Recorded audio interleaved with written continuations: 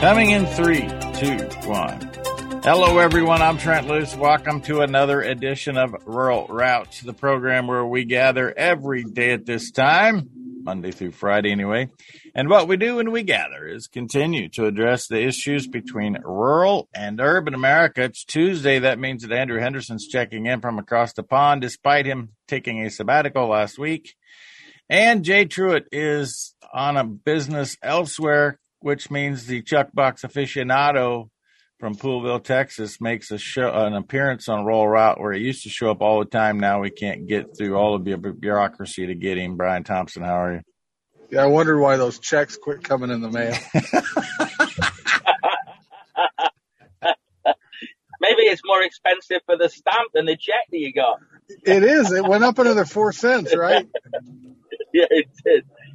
Everything's going up anyway, all over the world, except anything being paid with regard to Trent Luce. There you go. Have your fun. I'm right here.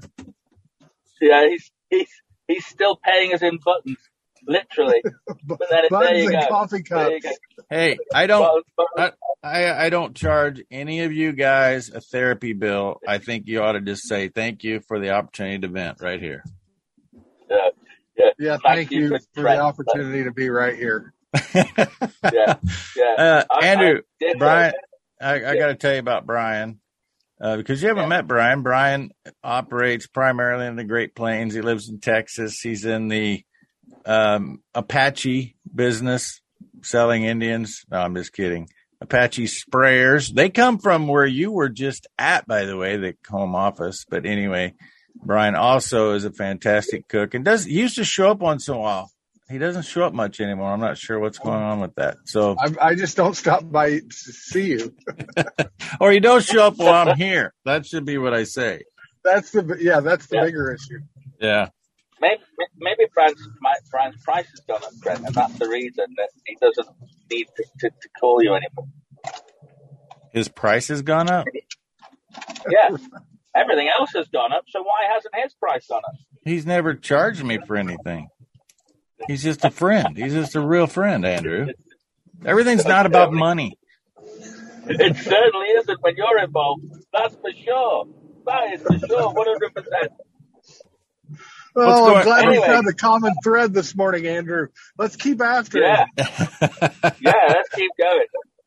Hey, Brian, okay, change the subject. Brian, what's going on these days? Oh, I think everybody just trying to get through it. Whether it's weather or prices or bureaucracy or whatever, we're just all trying to get through it. How severe is this weather that we hear about in Texas in terms of drought and heat? It's bad, but it's normal bad. Right. Yeah. This is what happens every 10, 12 years in Texas. And, if you're in West Texas, it happens about every 3 years. But isn't it true to say that perhaps you're not as well prepared because of the administration that America finds itself under, in the sense that if all the air conditioners need to be at top use, the infrastructure is no longer there because you're not self-sufficient in fuel anymore in the United States. I honestly, Andrew, I disagree. Okay, good. I lived through the one 10 years ago, and I lived through the one 22 years ago here. And we needed a lot less accommodations. Every decade we need more accommodations. It's all right if the air conditioner works at 78. Well, now we want it at 68. Well, that's a differential of like 50 plus degrees on how hot it is outside. That's my solution to the energy deal. If you're a green energy person, turn your damn air conditioner off. Easy. If you want to save the planet, just turn your air conditioner off. Give me an option to buy a vehicle without an air conditioner in it. So, Brian, you're on to something. Hang on, guys. Hang on. Our government, because of these 2 days, we've hit 100 for the first time, or 102 for the first time. Our government are decided that if you don't use your air conditioning during this heat wave, you could be subject, if they find out, to a £5,000 fine for not using your air conditioning in your car. What? Yeah, that one. What? Yeah. Also, the UK government is now discussing with the parliamentarians, that's what you're the same as your house, they're discussing bringing our speed limit down from 70 miles per hour to 60 miles per hour. Now, you might think that's insignificant. That cripples business. Time is money. And when our competitors like France and Spain and Germany are at 90 miles per hour, there is a big problem there with distributing goods across the UK compared to the rest of Europe. It makes us uncompetitive, Trent. It's obvious. I'm actually frantically trying to find the use of energy per capita in the United States in 2020 versus 1970. Because, I mean, I grew up in a house. I've been thinking about this a lot lately. I should have had this number, and I will before I put my column together. In 1970, we never had air conditioning in our home. We never had air conditioning in our vehicles. We certainly didn't have 14 different electronic gizmos that we kept charged up all of the time. Our per capita consumption of energy has to be 200 times greater, Brian, than it was in 1970. Yeah. Yeah, it does. Yeah. Brian makes an excellent point. It'll really worry the globalists if people like Brian get that out loud and clear, because no, let's be clear. Brian's not a globalist. You misspoke. Brian is not a globalist. No, I never said that. I said what I heard it. It's exactly what you said. The globalists like Brian. We need to get it out there. No. Brian isn't a globalist, but we need to get Brian's message out to the globalists, because they're all telling us to stop going on this, that, and the other. And actually, they're causing the problem. They're not, with all this social credit and scoring and everything that they're trying to do to electronically track you, make you buy electric cars. They're actually the blinking problem. They're not the solution. They're the problem. And Brian's made that very clear just with that one observation. Yeah. I'm still recovering from being called a globalist. Sorry, Brian. Sorry, I've done it to Trent a few times as well, but Trent deserved it. But in your case, you didn't deserve that. Oh, you don't know me very well. We don't really have any problems. Our only problem is that we don't have any problems. Nothing's a real struggle.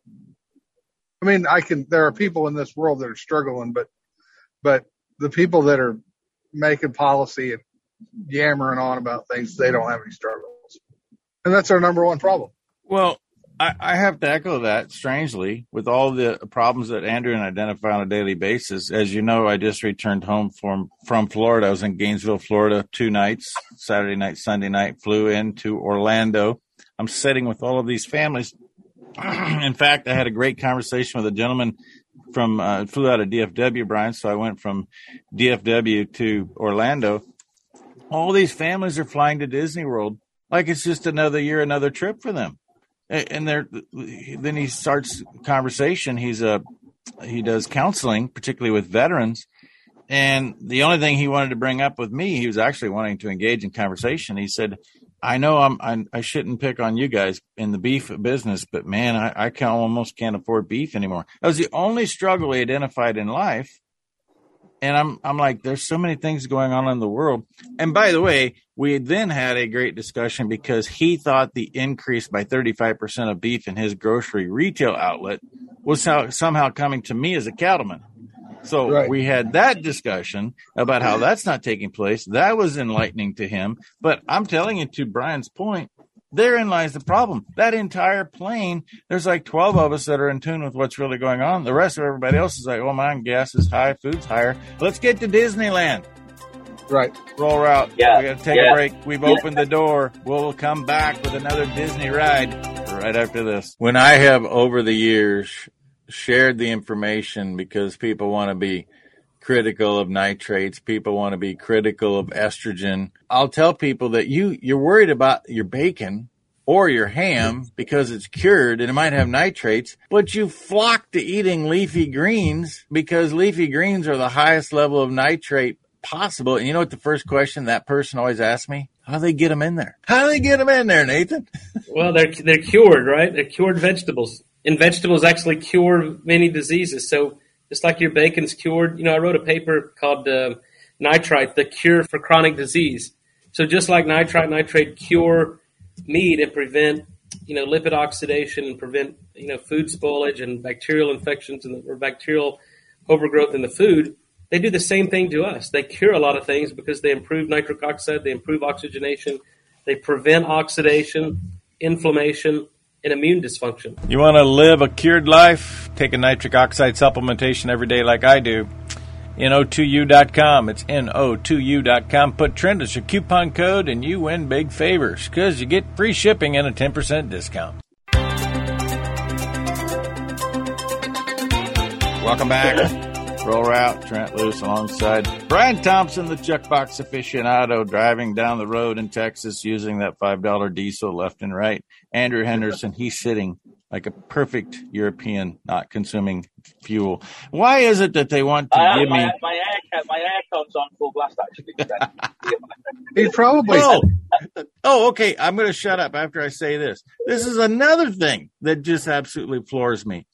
Audrey Beanie, thank you so much for picking me up at the airport, hauling me an hour and a half to Gainesville. I appreciate the conversation, the time, the effort. But I told her we stopped at a gas station halfway between Orlando and Gainesville Saturday night. It was roughly 10 o'clock because I got into Gainesville late that night, 9 o'clock. I got in there 9:30 or so. We stopped at a gas station. I counted them, guys. There were 8 cars sitting running with people in them and the air conditioner on at 10 o'clock at night. And I got in to pick up, Audrey was one of them because she's sitting there waiting on me to get some coffee 10 o'clock at night. And I said, I guess gas prices aren't too high yet because every single person, including you, Audrey, are sitting here with the car running and the air conditioner on. And it was 78 degrees outside. Yeah, it was about 82. Okay, well, it's still more than tolerable. The sun wasn't shining. Exactly. Well, I'm at 104, and that is not tolerable, especially for somebody in the UK. But I want to go back to Mickey Mouse and his comments about Orlando and people going, going to Disneyland. They really are in Disneyland because these people don't know yet what's upon them. But certainly the people of Sri Lanka, Romania, Bulgaria, Haiti, Venezuela, these countries have no food and no money because of the actions of the politicians that are now in office globally. And it's coming soon, guys. It's just going to hit you last. That's what I think is going to happen here. But it's definitely coming soon. And I was in Italy the other day, and I'll tell you now, I saw half-empty supermarkets. So don't think it's not coming. It really is coming.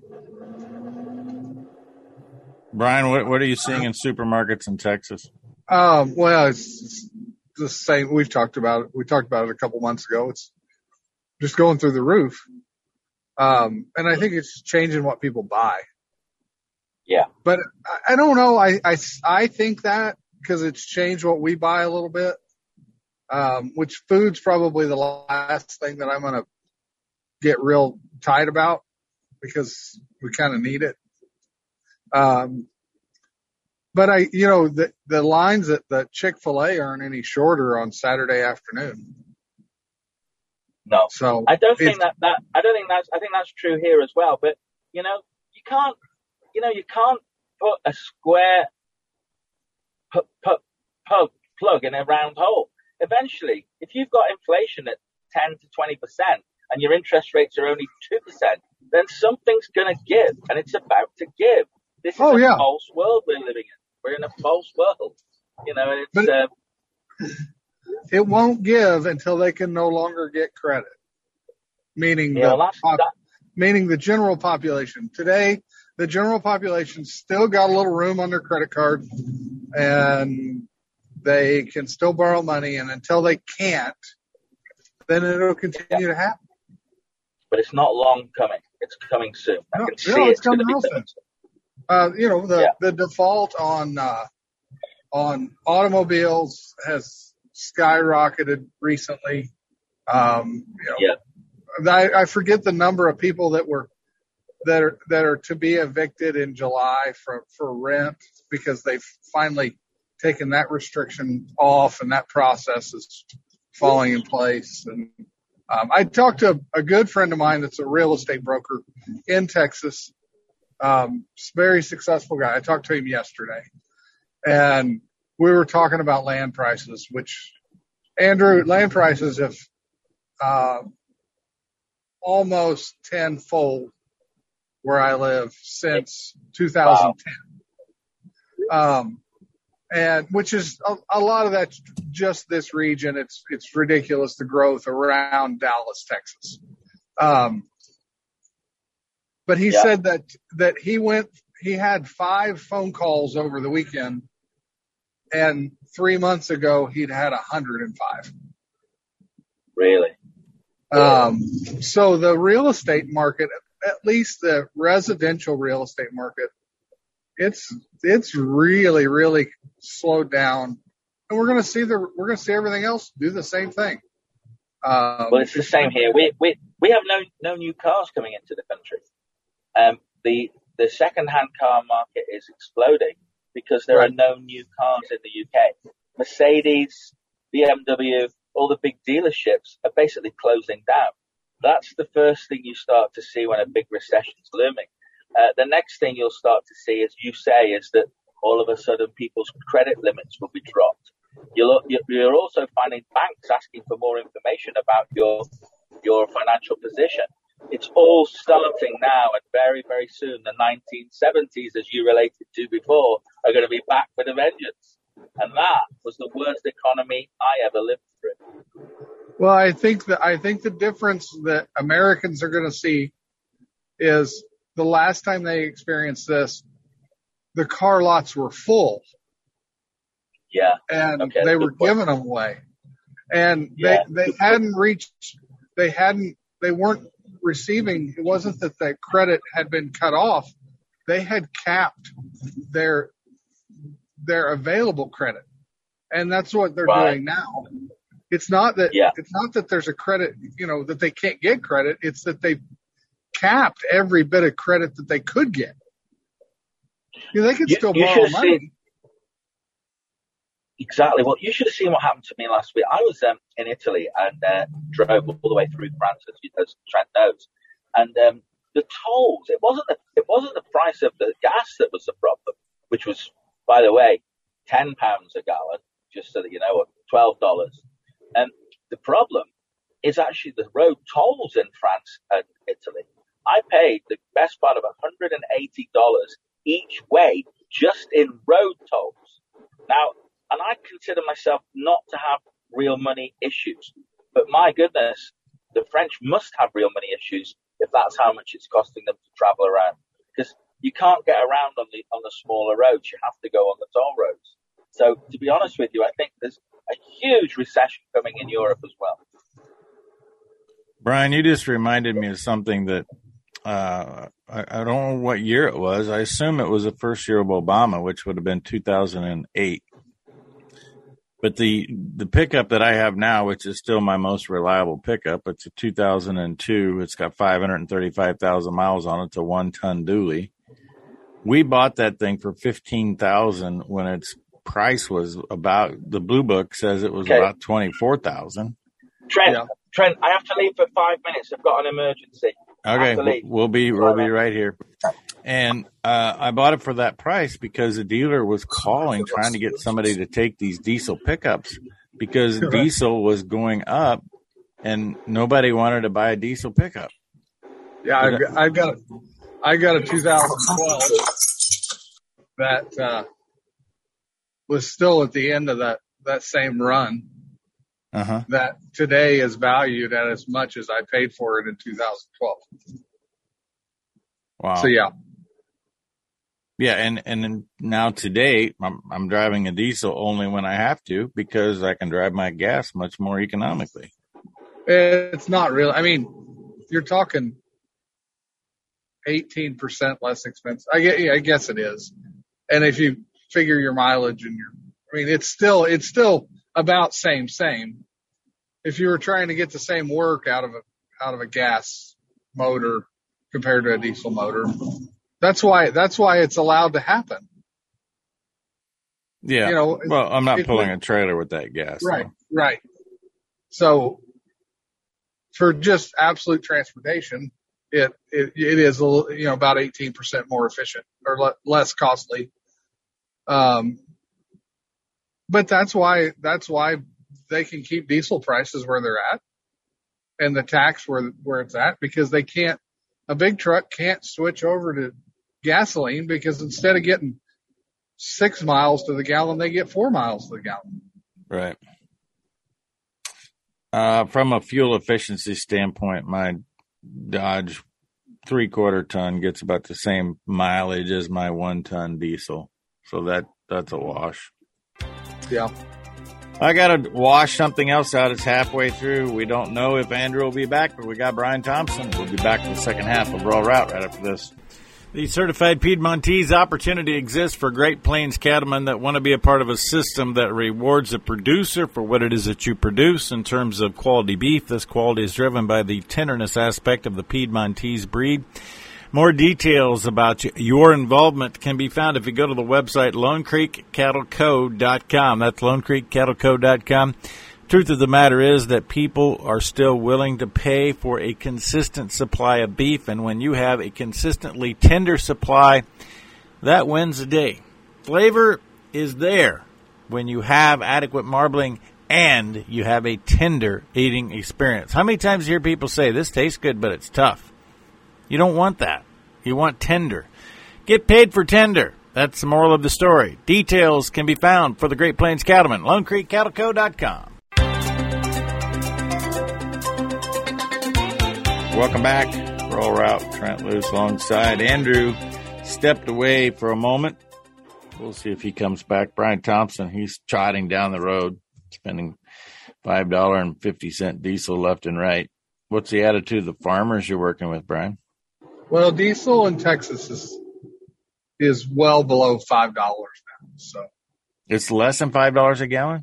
It's less than $5, yeah. And gasoline's down like $3.88. And I don't know if that, I don't know why that happened, but it's recently dropped. So we're celebrating that. The attitude of the farmer. It's a lull, by the way. It's not a drop. It's a lull. Yeah, right. The attitude of the farmer. You know, so many of the guys I'm talking to are being hit by this drought. So it's I think Rodney Jones said this, that a drought is like a death in the family. You know, you experience it and you mourn it and then you get over it. You know, so right now they're experiencing something pretty tragic. I talked to a Panhandle farmer a couple weeks ago, and he's in his third year of drought. And he said, it's not about income. He said, that's important. He said, but I'm a farmer. He said, I want to grow something. And he said, I don't get to grow anything. So I think that's the attitude of most of the guys in my region. There's some pockets that are still holding out, but it's pretty darn dry. And I mean, how is it up there where you live? Where I live, when I left to go to Florida, was getting back to extremely severe, because we've just been teetering on severe all year. And then we've got 3 weeks ago, we got 3 inches very timely and over the course of a week. And then we're back to where pastures are just brittle. I mean, you just walk through and it's like grass shatters. And then Saturday, we probably had a little over an inch again. And I have so many conversations about how just a half inch of rain does so much for your mental well-being. I mean, it's about the mental well-being, as you just said. You want those, in my case, it's cows, to be out there with something they can eat. Yeah. Well, and that's the next coming thing. And we saw it in 2011 and 12 is this forage situation. I'm not seeing anybody talk about it. We're not hearing the media talk about the drought that's going on in the Western Plains and the entire West, really. But this forage shortage is going to be massive. And they're already cutting the heads off all these, or turning a decent cow into a packer cow. Mm-hmm. And I wonder if we're getting ready to relive that same scenario that came out of, 2011. So. Yeah, the cows exiting the breeding herd is phenomenal. The only area that I know that is just, they're beside themselves, if you go from the northern part of Nebraska, because I just drove through Valentine to Rapid City to Bismarck home, there are people harvesting forages in that region from Valentine to Canada that are just, that they're like euphoric. They're like, man, we're making hay. We've never made so much hay. You get out of that area, and they had a 3-year period where they couldn't get anything, by the way, so they needed some healing. But you get out of that area west of farm country, west of the Mississippi, it's severe. And the wheat crop seemed to be better than what I anticipated it was going to be, and that speaks to just how, even though we haven't made the same kind of genetic progress in the wheat species that we've made in corn, we still know how to make feed or make food when it's challenging weather conditions.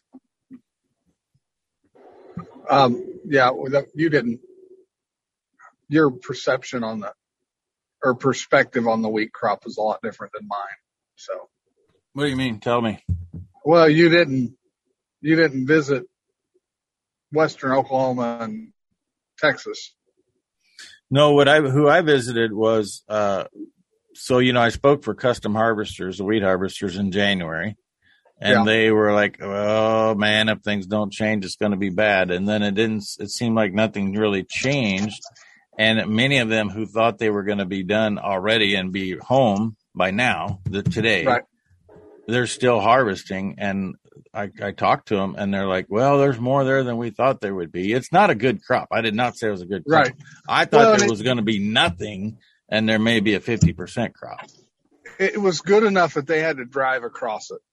Yeah. And that's what I saw. Except for, I talk about Texas, and I don't really represent I don't do a very good job of representing the whole state because, west of Dallas out into the Panhandle is the area that I know well. Mm-hmm. I follow what goes on in South Texas. But it's bad here. The wheat crop was bad. It wasn't even there. I'm sure there's guys that ran a combine. I'm not saying that there wasn't, but what I saw, there wasn't very many. But I go back to that's where we live. That's, if you farm off of an annual rainfall of 12 inches a year, 14 inches a year, right, or even 20, you're going to have times that you only get 10 and you're going to have times that you get 30. So the times that you only get 10, you're not going to do anything. Yeah, so I just want to repeat that I didn't say the wheat crop was good. What I said was it was better than what I anticipated it was going to be, talking to people through the wheat belt through the year. So, but does our wheat really matter? Yeah, it does this year. Maybe this year it does. It matters to the farmer. I'm not saying it doesn't matter to the farmer, but it doesn't matter on a global scale. With 33% of the wheat not coming out of through the Black Sea from Russia, Ukraine, Kazakhstan, this year it matters. Yeah. And I haven't heard anybody talking about U.S. wheat stocks and what that means to the bigger picture of wheat and food production. You don't ever hear anybody talk about U.S. wheat except on a local scale. Yeah. So maybe I should do a little digging there. Just to get a little, and I'm not sure who I'm waking up by sharing that, but Well, it's what, 7% of the world's wheat? U.S. wheat production? Yeah. I thought we were 30%. I think that's wrong. Oh, okay. Look it up. Use your DuckDuckGo machine, since I'm not allowed to say Google machine. I had a situation that occurred over the night where Brave, I've been using Brave, which does the same thing as DuckDuckGo, because I don't know who owns DuckDuckGo, what's going on with that. So I switched to Brave, and it disappeared on my computer overnight. 6 to 7%. Lily just looked it up, 6 to 7%. See, you got your own research assistant with you. That's cool. Yeah, right. She was kind of taking a nap over there for a little bit. Yeah. There we go. 6% of the, so in the bigger picture, if 6% of the wheat crop is now 2% of the global wheat crop, that is not a big number until you factor in that 33% you don't have from those Eastern European countries. So a third more. So this year it's 9%, but instead of being 9%, it's 4%. Yeah. Is what you're saying. That is what I'm saying. So it's still not that big of a deal. What is I have 3 minutes left in this segment, Brian.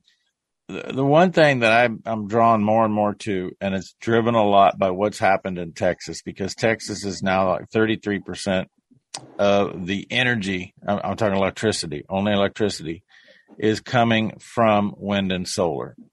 We know, and we've seen Texas legislators being told that if it's more than 20%, you're vulnerable.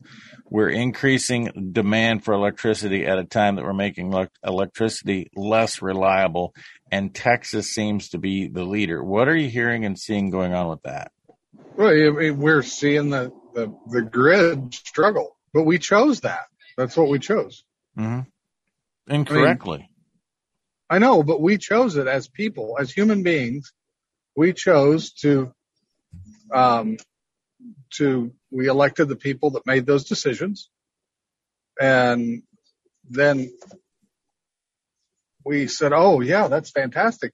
Put these monstrosities up and we'll lease you the ground and you're going to pay me as a landowner. And I'm really excited.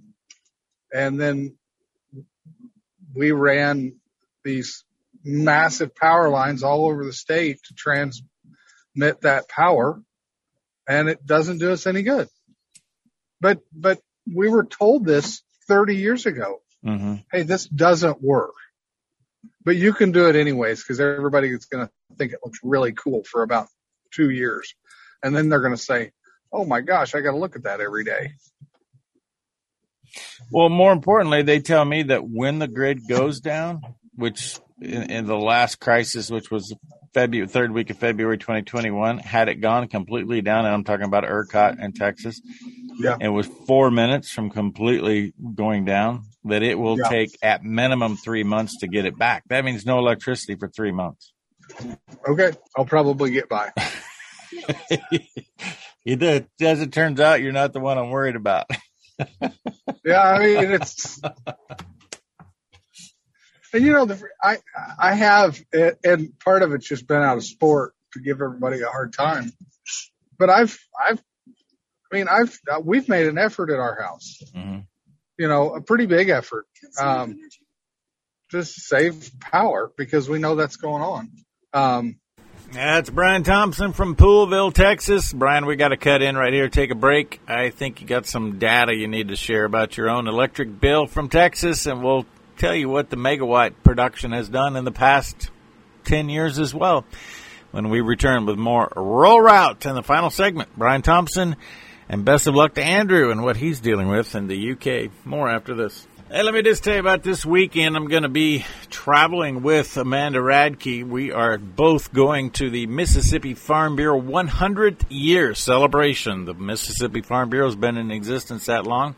Amanda and I are both on the program. She gets actually, I have double duty as well. So we'll have tremendous information coming out of that. But in the meantime, go to her website, amandaradke.com. Check out the children's books, all of the swag, the Loose Tales mugs, the Loose Tales this and that.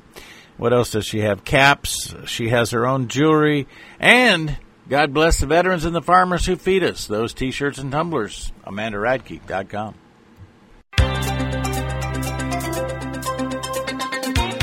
Welcome back. Trent Lewis alongside Brian Thompson, research assistant Lily Thompson. Or did you dump her off? I kicked her out of the truck. Yeah. All right. So I had to go to a break there with all that information. You're about to tell me your electric bill has jumped. Kind of walk us through that again. You're using less and paying $100 more. Yeah. So our electric bill went up over 30% last month. And you got to figure that that's due to natural gas going up and more demand, therefore more power is produced by natural gas. And so price goes up and I don't think anybody's trying to gouge us. It's just the reality. It costs more to produce more electricity. But while we were on break, I looked something up. So you were talking about the grid in Texas. Since 2010, Texas has grown 16.5%. The state population, right? Yeah, state population. The rest of the country's grown about 6%. Oh, wow. So in 10 years, we've had almost 3 times the growth. And then in that same 10-year period, we've transitioned 30% of our power to, quote, green energy. Mm-hmm. It doesn't work. Yeah, you're going to hammer the grid. I mean, and we've made a lot of news, but I guarantee you that the Lake Mead and Lake Powell are going to make bigger news in the next year than we ever did. So no doubt about it. I don't think Lake Mead will take a year. It's going to happen this year. Yeah, And I watched a movie or a video on it yesterday, and the guy seemed reputable and it seemed to make sense. And it gave, that drainage, and it laid out the levels that all those reservoirs are at. And yeah, it's not going to take very long. But it's kind of the same mindset that we're going through here and that we've been talking about. They built a reservoir system in one of the droughtiest places in the U.S., and they expected it to perform with above average rainfall. And now it's not performing. And guess what? Those folks don't suffer from a year-long drought. They suffer from decade-long droughts, which Are they really even droughts because you're in the desert? Meanwhile, the Klamath River and the Snake River and other rivers that have electric producing hydro dams are being shut down because we got to give preferential treatment to the salmon. So they say. Brian, before we get away from this, I'm looking right now at a graph which was generated July 13th, 2022 from ERCOT, your Texas electricity supplier. In 2012, up until 2010, ERCOT says that the cost per megawatt hour of production, you don't produce electricity, you capture electricity, was at about $200 a megawatt. Starting in 2010, it jumped up to $750. It then fell back to $400, and then Katie barred the door. Since the first part of 2013, it has been on an upward spiral. It kind of stalled out in 2015, right at $2,000 generated of kilowatt hour. Last week, it hit an all-time high, $5,154 per megawatt. I think I said kilowatt accidentally, per megawatt of production. That's why your electric bill jumped. Yeah. Demand and cost to produce it. Yep. Without anybody talking about the real solution. We have coal. You have natural gas. Those are the two answers. Well, and we have chosen to make the power production more expensive by using alternative sources. And we've chose to make the products that are powered by that more expensive in the name of being more efficient, but they're essentially not any more efficient. And I saw a program, and I think we're starting to see a shift in this because the folks that, the real environmentalist type people, and I don't mean the farmer and rancher. We like to say that they're environmentalists, and they are, but the real, grassroots people that are what we call a tree hugger, those kind of folks will drive change because they ultimately, they're passionate about it. They care about it, and they're looking for solutions, right? I'm not talking about the people that flood the media and try to get recognition off of it, but the guy that really hates to see a smokestack in the air.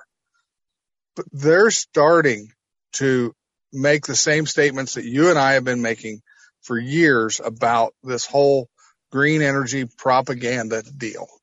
The fact that we can burn biomass and call it green energy.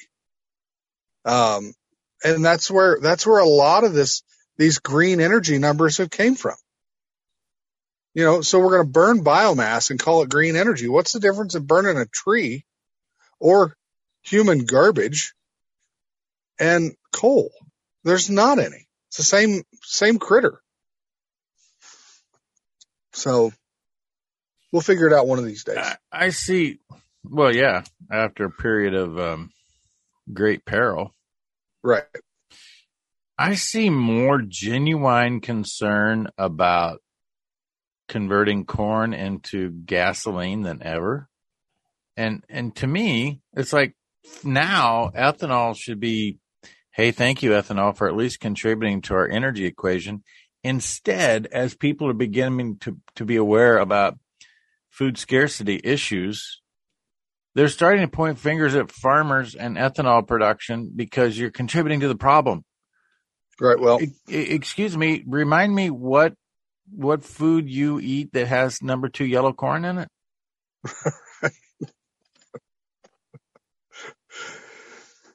Yep. They don't. I mean, no one knows. It's ignorance, but it's ignorance because they're so far removed from the food system. And here's a reminder, Trent, that ethanol takes fossil fuel to make it. Mm-hmm. So it's not just, it doesn't just happen. We don't just dump corn in a vat and it just turns into ethanol. It takes fuel to fire the furnace. Well, you could use ethanol to fire that fuel. Right. But I don't think it's sufficient enough to make that actually work. So. Are you saying that you don't think that ethanol is a net energy gain? No, I don't. I can be wrong, but from what I believe, and I guess my truth is my own, I don't know that ethanol produces enough energy to produce itself. Mm-hmm. I mean, when you take, I'd like to get the real numbers on that. When you take the whole system, mm-hmm. the production and the transportation and the refining, no, it doesn't. I think that it might be a net energy balance, but when you factor in what you get from the ethanol production, including DDGs, to go into livestock, because no ethanol plant is sustainable without capturing the value of whether they're dried or wet distillers' grains to be fed right. back. That's the only gain in my mind. That's probably the gain, which was there all along. It's still a gain. Right. Well, the real story that we can't shout often enough is that in 2018, thanks to Texas and North Dakota, the Bakken and what that shale region is called in Texas. The Permian Basin. Yeah. The Permian Basin. We were an energy exporting nation. Mm-hmm. And we've screwed that up in a very short period of time. We chose not to be. And now the oil companies in the U.S. are saying, well, you chose for us not to do this. And if you cannot listen, you must feel. And now we're feeling it. And they're capitalizing on it, and good for them. Well, somebody's capitalizing on it. Yeah.